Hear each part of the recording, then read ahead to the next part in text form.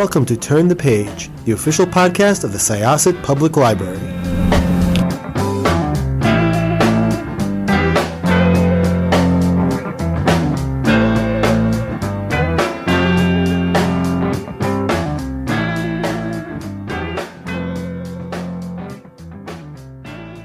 Welcome to Syosset Library's Turn the Page podcast. This is Jessica. I am your host, and I am back with Rachel Harrison, who is one of my favorite horror authors. Every single book that she has put out is extremely refreshing. It twists tropes in new ways and makes you think.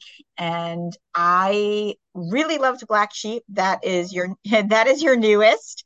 So, why don't you give us a quick rundown about this book and sort of how you decided to go to this book from your last few? So Black Sheep is about Vesper. She is a prickly, cynical 23-year-old. She works at Shorty's, which is a cheesy chain restaurant. And she's been on her own since she was 18. When she left home, her family is extremely religious. And it's the kind of religious where if you don't want to participate, if you don't believe, you cannot stick around.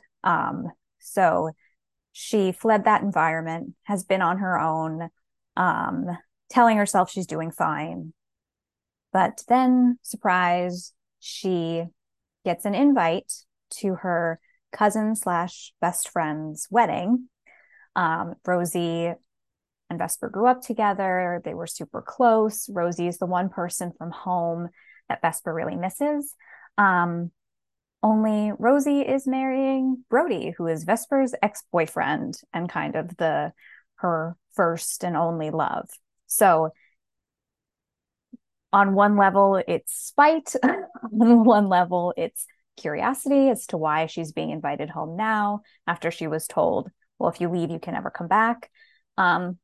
So she decides to return home for the wedding. And in doing so, her life unravels in surprising ways. And I wrote this book. You're not supposed to listen to, it's better to tune out all outside voices. But after Cackle came out, there was some debate of whether or not it was horror. To me, it was. There's some, I think, creepy scenes, and there's a double date in there, which to me is the epitome of horror. But I wanted to, with Cackle and Such Sharp Teeth, the horror was more grounded internally into what my protagonists were going through, and kind of a unique experience, and more tied into womanhood.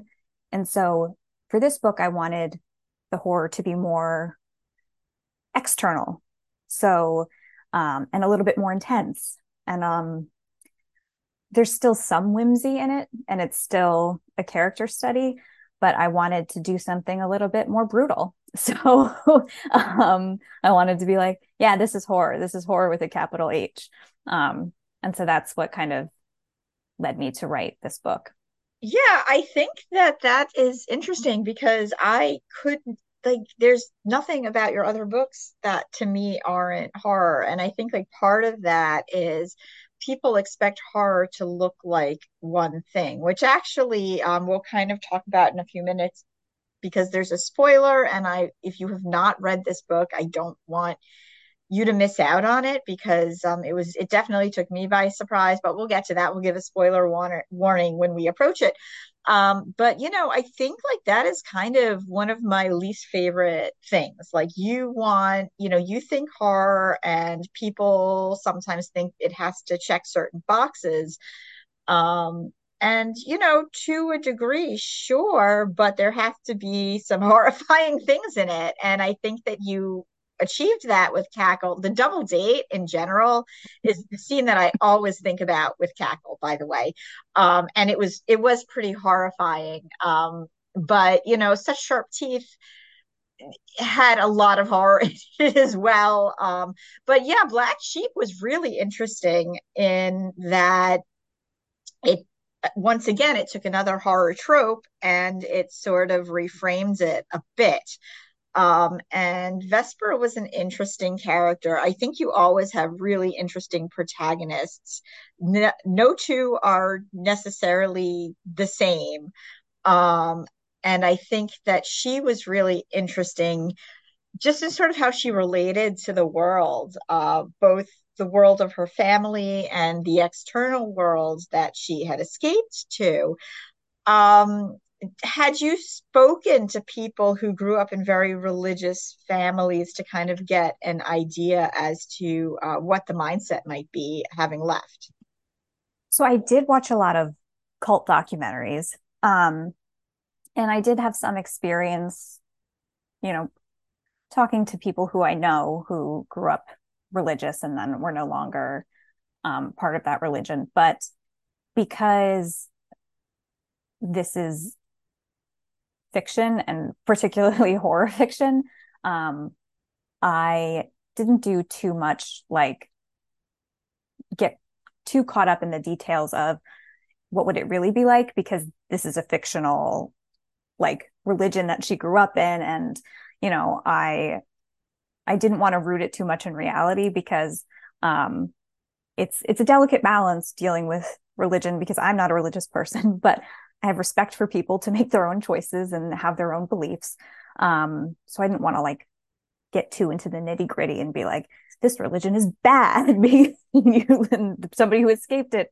You know, I didn't want to bog myself down in the reality of it too much, but I did want it to feel authentic. So it was a bit of a balance um, going into it. And then I think mostly what I wanted to explore with Vesper is to have somebody who was very cynical because I wrote this book kind of coming out of you know the more intense years of the pandemic.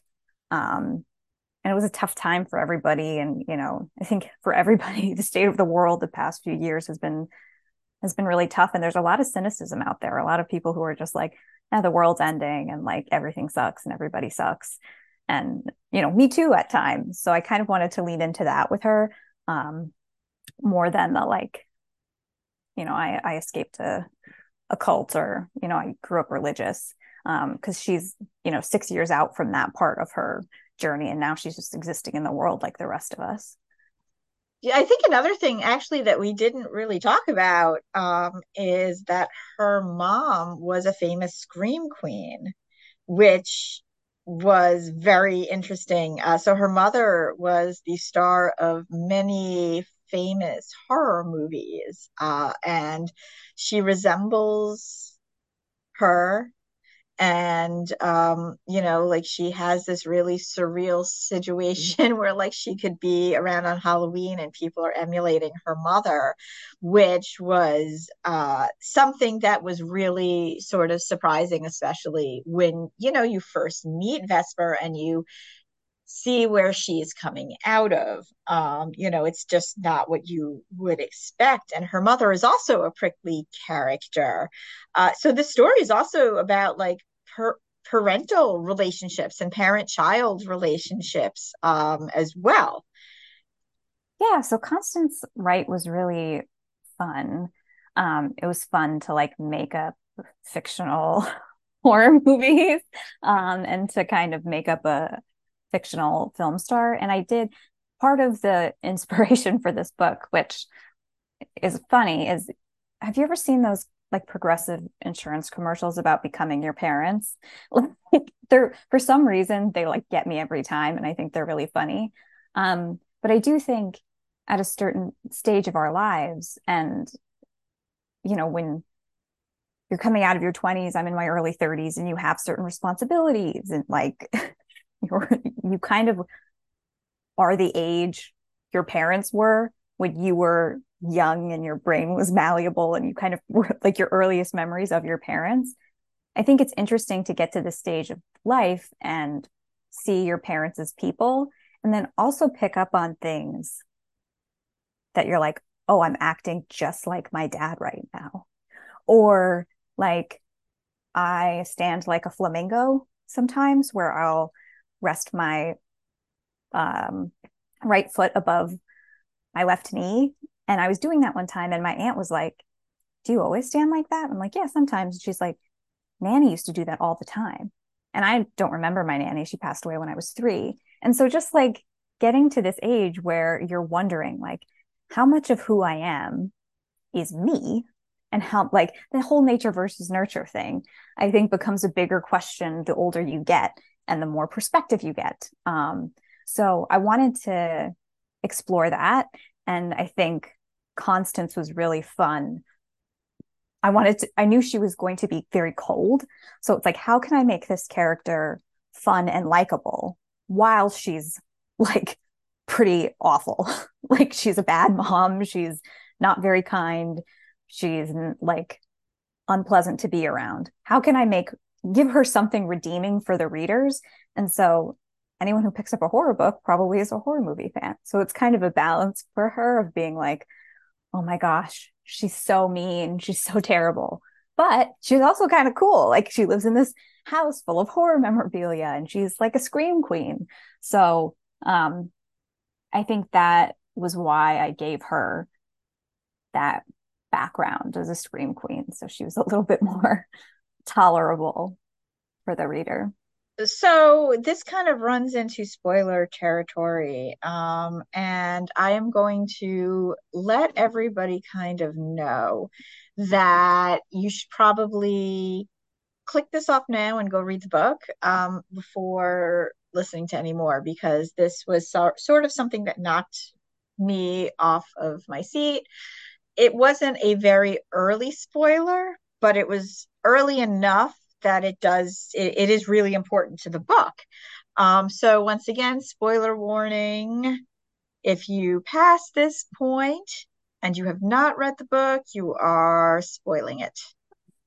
All right, Let's Rachel, get into what it. up? So the thing that was, again, that made me go, huh, was yes, Vesper is from a very religious family, but that religion was not specified. And with the way that they talk, and the way that she recalls her youth and the way that the families regard each other, and they talk about like swear jars and things like that, you assume it's some sort of, evangelical, ultra right wing Christian sect, but they are Satanists, Yes.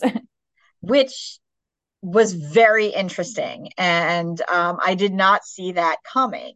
So, wow, Rachel. So, first of all, where did that twist come from? So again, I didn't want to offend anybody. Like it's hard to talk about. Like I didn't want to pick a certain religion and be like, this is bad. Like, so Satanism was kind of safe for me.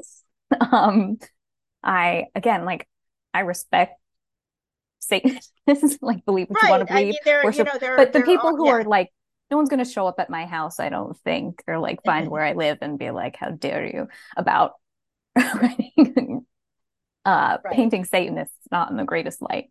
It's happened before. It'll happen again. So that was part of it. But also I think um it's a horror novel, so it's fun. And um I think it was just an interesting and fun space to play in, because then you can, you know, have Baphomet and you can have pentagrams and um all these things that I think, you know, radical beliefs, you know, no matter what they are, can have a similar effect on you and the people around you. And um, so I was still exploring the same topic I would have explored if it was evangelical. Like, I don't think it would have changed the book too much. Um, but it was just a more fun and for me, a safer space to play in as an author. I mean, I think like the point really is, again, without giving any more spoilers away, though, is just that extremism is a problem. I Yeah. mean, you can be an extremist of anything, and the extremism is really where the issue comes in. I mean, there are, you know, moderate Satanists. There Yeah. are, uh, very liberal Satanists. And this again is a fictional book, and it's a cult. And there was other things going on in this, for sure. So, I thought that that was just a really clever twist, because you are expecting one specific thing. And, like, considering just sort of how their town, the town of Virgil, is kind of set up, you kind of realize that whatever expectations there would be of Vesper would be very different in this particular environment. And it also sort of, like, it was very interesting to kind of wonder how Constance would be this really religious woman, but like be in all of these horror movies. Like, there's hypocrisy pretty much in every religion. But that just seemed kind of like a weird quirk, and it was an interesting road to follow when we got there. Yeah, I remember explaining the book to my mom because she hasn't read it yet. And she was like, wait, but she's like about the Constance character. She's like, wait, but she's religious? She's in horror movies? I was like, well, you'll just have to read the book. Like, it'll explain. It was a little bit like, well, I hope people buy this, like buy into Constance before they read it. And then once they get to the twist, it'll make a little bit of sense. Because it was important for me um to try and keep any mention. I mean, there's devil horns on the cover, but I think it's easy enough to kind of not read into it until you've read the book. But trying to keep all of the Satan talk off the jacket copy and off, I'm hoping people will be surprised, because I think it is a fun, dark twist to get to.